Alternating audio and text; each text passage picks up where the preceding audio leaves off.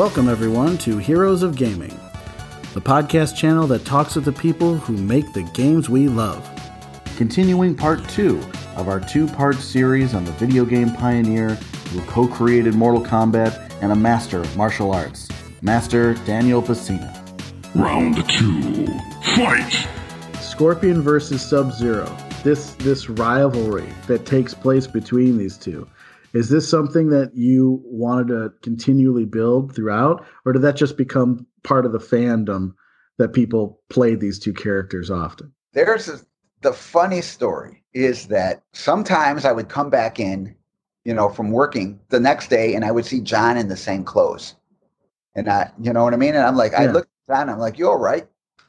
Oh yeah, I had to stay here late. I spent the whole night here. He goes, but I got some sleep. There's a couch. I got some sleep. And I was like, what happened? And he goes, I'm the only artist, and I have Vogel as a background artist, but there's 5 programmers. So they think it's funny. All 5 of them drop all their work at the same time. Yeah. And then I was just like, you want me to talk to him? And then John starts laughing. Want me to talk to him? Want Sub-Zero? Yeah. I'm going to go talk to him. That's my friend. Don't mess with my friends. I can mess with John. My brother messes with me. I mess with Rich. Rich messes with my brother. We all can mess with each other, but an outsider cannot mess with one of the friends. And that's what for that basic group of 12 people, that was always our thing. It's like we would tease each other, but if an outsider started teasing, we would gang up on him. So anyway, we were filming Raiden, and then John had just had one of those nights where he just spent the whole night.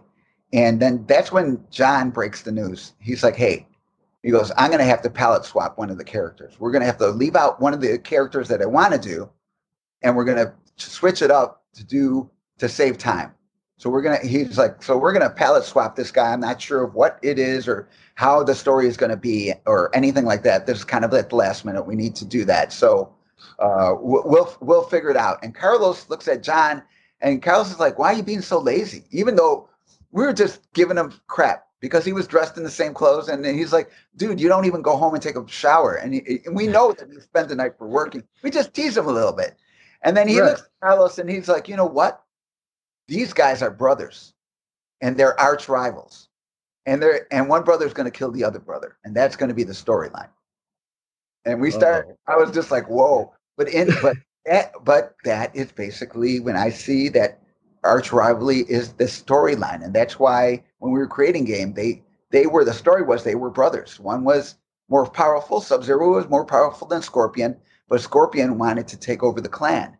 And so Scorpion kills the father, and then Sub-Zero kills Scorpion, and then Scorpion comes back.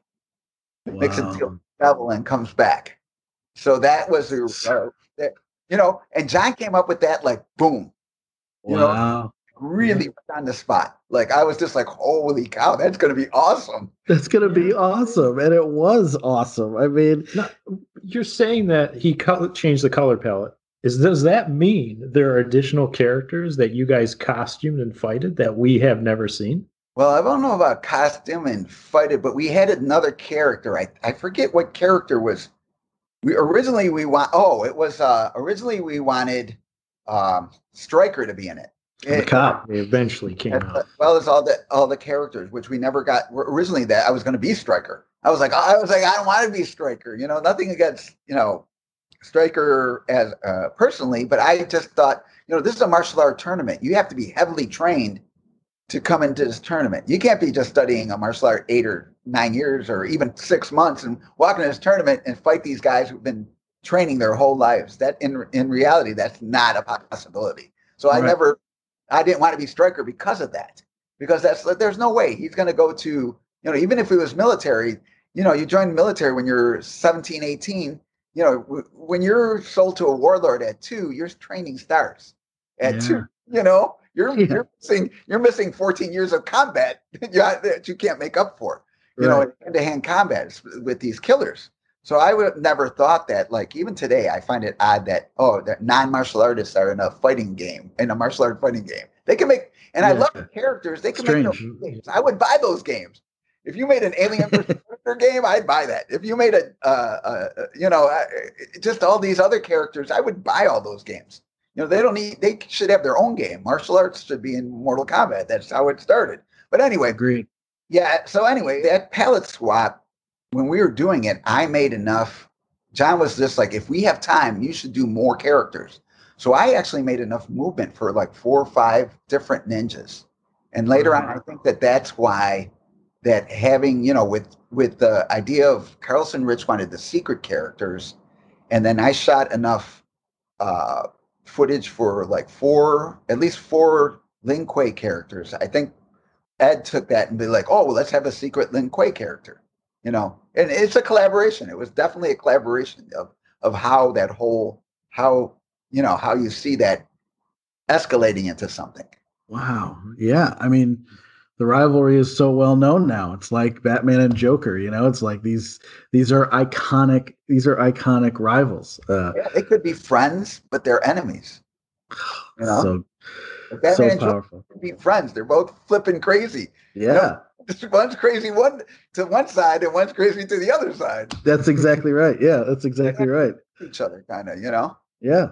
Yeah. If we could just step away from Mortal Kombat for a second, and could you tell us a little bit about Tattoo Assassins? What was that experience like after Mortal Kombat? Ho-Sung wanted to get into the video game business. Mm-hmm. His father was in real estate and got a group of investors together to invest in Ho-Sung doing video games. So Ho-Sung approached me. He's like, hey, I want to do a bunch of video games. And because we're such good friends, I didn't even ask him what or anything like that. I was like, okay, what do you need?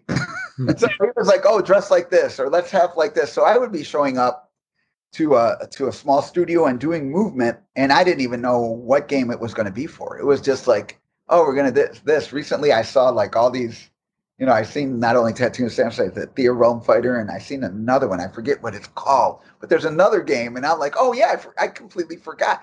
I remember doing that movement for that game, but I didn't know that it was going to be for that particular, because he was just trying to create this like all at once to get everything out there. Right. These games out there to kind of, there was, Ho-Sung has a theory, hit the iron when it's hot. That's his mouth.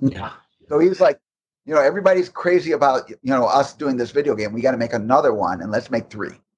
So, yeah, so he would just like, boom, let's do this. I was like, okay, let's go. Let's try to film for this. So. Wow, that's incredible. Yeah. We are a video game podcast, Master Pacino, but your extensive martial art experience is so fascinating, and it does pertain to video games because all these games that you've contributed to, you've used martial arts that you've learned from closed-door training. I was curious if you could maybe tell us a little bit more about what that means. Closed-door martial arts, or indoor, they call it indoor student, a student they open the door basically to their family, because it's really about family. Even in today's military, the soldier next to you is family. He's right next to you. Brother in arms. Yeah, exactly. You're fighting for each other, for your survival. So with that in mind, in Chinese martial arts, it's old-fashioned army. You have to have a lot of guys, and you got to train a lot of guys. Mm-hmm. And if you ever studied anything, that everyone learns at a different rate, and everybody has a different gift for different things. So in the Chinese system, when you're learning, they teach you, and those who excel at learning and paying attention get taught more. And it's not that the instructor doesn't like the other guy or take the time out, but they realize if I spend one guy catching up, I can make 3 of the other guys way better. And in a battle, those 3 guys could be really the ones that make the battle pivotal, that really turn the battle. And the other guy is more of like a pawn. But you still love that guy because you still need soldiers of that rank. Right. So a lot of times in Chinese martial arts, a lot of the people, they can even go on to become instructors, but they don't really know all the inner training or inner method. Like in Chinese martial arts, every single move, even the opening, when you see the bow like this, when you see the sun and moon bow, which one hand is open and one hand's in the fist and you put them together, that has a martial art application. So any single movement has a martial art application, but it's whether you're aware of it or not. So the indoor student knows every theory behind a movement, because in Chinese martial arts or traditional martial arts, it's said 10 ways to use one technique, your martial arts are no good. If you have 100 ways to use one technique, your martial arts are okay. 1,000 methods to use one technique, then your martial art is good. I recall, like, one time I was doing a demo. A Chinese master came to visit my master, who's also Chinese, and then he's like, oh, he's looking around. He's like, hey, he goes, how's your Caucasian students? And then he's like, Daniel, do something for this guy. And then the guy, so I was like, okay. And so I did something for the guy, and the guy was like, whoa, he's in English. He said, this guy's really good. And my master looked at him and said, don't tell him that. He'll stop practicing. So the training never starts and expectations never start, because you're always striving to learn more about the martial arts. Not that it should be all about killing or combat, but in the end, it's really about, yourself and you striving and overcoming these obstacles and becoming, you're growing as a person. I noticed posts that, like, there's one post that I always kind of chuckle at. I see, like, Master, you always talk about peace, but why do you teach me how to fight? And then the master says, it's better to be a warrior than a farmer, something crazy like that. And I start laughing, because I'm like, no martial art teacher who has ever fought has ever said that. A really quick story. I'm sorry. No, please. But one time I'm in China training, like, we're with this famous Bagua Zhang master, Zhu Bajim. He was the Communist Party hunted him during the Communist Revolution because he was my famous. Goodness. Yeah, because he was famous, and they were like, "Oh, if we break this guy, we can say, you know what I mean? It's a badge of honor to break a martial art guy, because these guys are tough. These guys are really, really tough." Yeah. So anyway, one time they almost had him, like, two guys with a gun. One had a pistol, one had a rifle, and one was the guy who had the list. We had the picture of him on a piece of paper. And he's like, and he goes, and I saw them turn the corner, and they yelled my name, and I was like, oh, I'm dead. And he goes, but then they started approaching me, and I was like, oh, they want to capture me. They're going to be dead. So he said when the guy approached with the rifle too close, he's like, I kind of bumped the rifle on the way, and I punched the guy in the throat, and I heard his neck snap. Fatality. So I automatically, from that sound, I knew he didn't need any more of my attention. And so the guy with the pistol had it holstered. So when he went to reach for the pistol, he goes, I did a forearm blow to the side of his neck. Finish him. And I knew that it snapped too. And then he goes, and so I turned to the guy who was like the leader of the guy who had the picture, and he ran. And so this guy was like, so later on, we would have a beer after class to just talk about martial art philosophy. And one time he was kind of just sitting there, and I could see him kind of not with us. And I was like, Master, are you all right? And he's like, don't ever use the martial arts to hurt people, to kill people. And I was kind of like being a smartass at the time. I was just like, because I already knew this story about him, that he killed other people. Whether it was for being persecuted or whether it was to show he was the best, he's already taken lives. I was like, Master, you've killed people. He goes, yes. He goes, but right now, when you ask me how I was, I saw the faces of all the people I killed in front of me. Wow. And they're haunting me. He goes, I don't want you to ever be haunted like this. Don't use the martial arts for fighting. Wow. So that's a way different theme than use it for peace.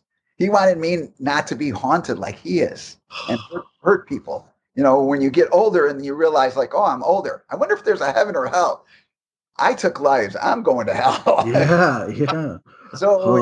So hearing that again is all the part of the indoor training. He taught me, like, even though I would never use, I'm not in this situation to use it to take lives. He taught me, like, one day I was going to have to take a life.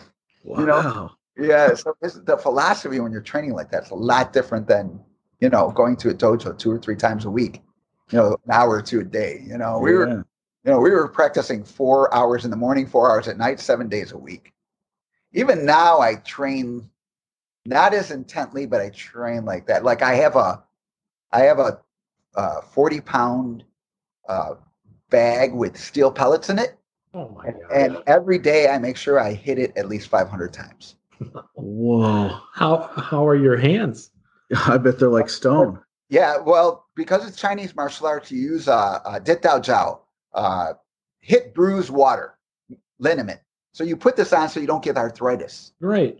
Boxers have it. Yeah. Yeah, but so you don't get arthritis, and you put this liquid on that helps increase the circulation in your hands or wherever you put it on. It's good for bruises too. So you put this on, and then you hit stuff or palm stuff, and you kick stuff, and so your hands don't really get messed up, though they're a little bit rough. But yeah, for the guys out there who can't see my knuckles, when I make a fist, a lot of people are like, "Holy cow, your hands look huge." Yeah. But too, even casually hitting this, when I practice with my students and I lightly tap them, they're like, "Holy cow." But again, this takes a long process. Like if you do this type of training, you can't expect in 1 year to have like this type of result.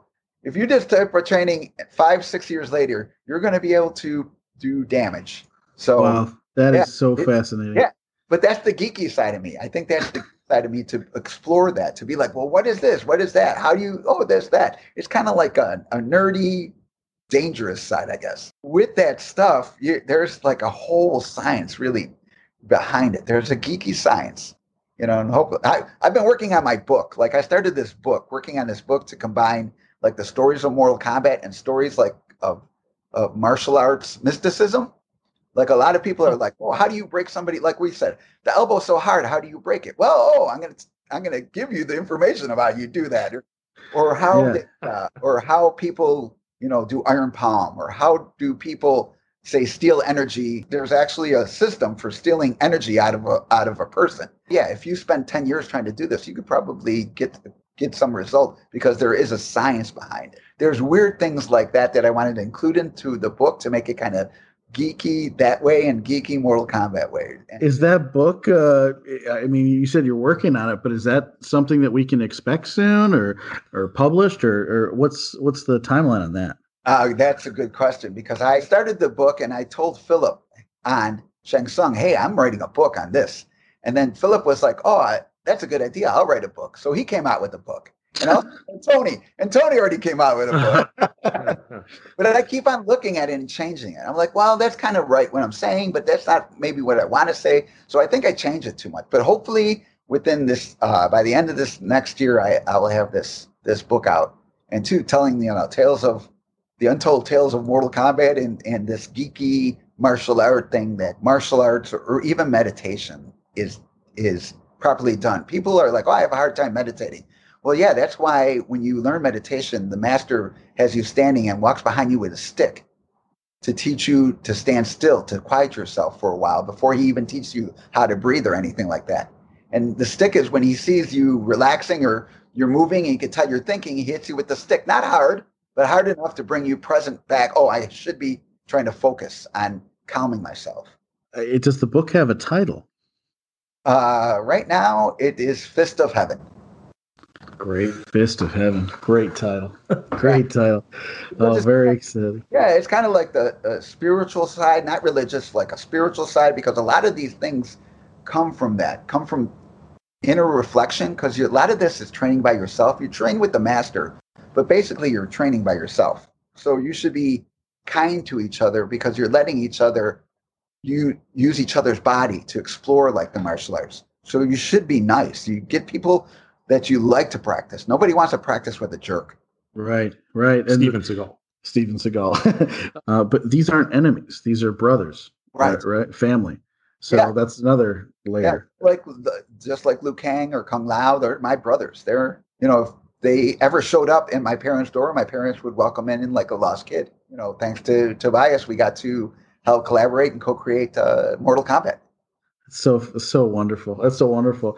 Master Pacino, we only have time for one more question. Would you feel it's important for a proper VR game to actually make you feel like your rib or your elbows is snapped so that you have the adrenaline building up to not let that happen? I don't think that there should be any, in my opinion, they shouldn't do that. They shouldn't do that because it's damaging. Yeah, you've experienced this. Yeah, it'll damage you emotionally and spiritual. When you're doing it, you're sure you have adrenaline when you're fighting. Fortunately enough, I never really, was in a war or anything like that, but I did fight in the ring. It's different. I don't think. No, I see that. With practicing the martial arts, I've learned that one of the mottos I use is everything's possible to a willing mind. And when you think that you cannot take more, you can take more. Mhm. But you go through the martial arts gradually to that point. It's not like you put on a VR thing and all of a sudden, boom, you can do it. And I think that's the trauma that I'm talking about. Yeah. Martial arts, I got choked out before. I've done judo. I've got choked out before. I've got the wind knocked out of me a bunch of times. I've got kicked in the nuts a bunch of times. And the first time, it's always shocking. Each time that's happened, I've had a buildup of conditioning of my body and my mind to do that. With VR, you're just jumping into it without any prerequisite. And that can really crack you. Yeah, that's a really good point. Yeah, mentally, absolutely. Master Pacina, in your opinion, what is the best martial art?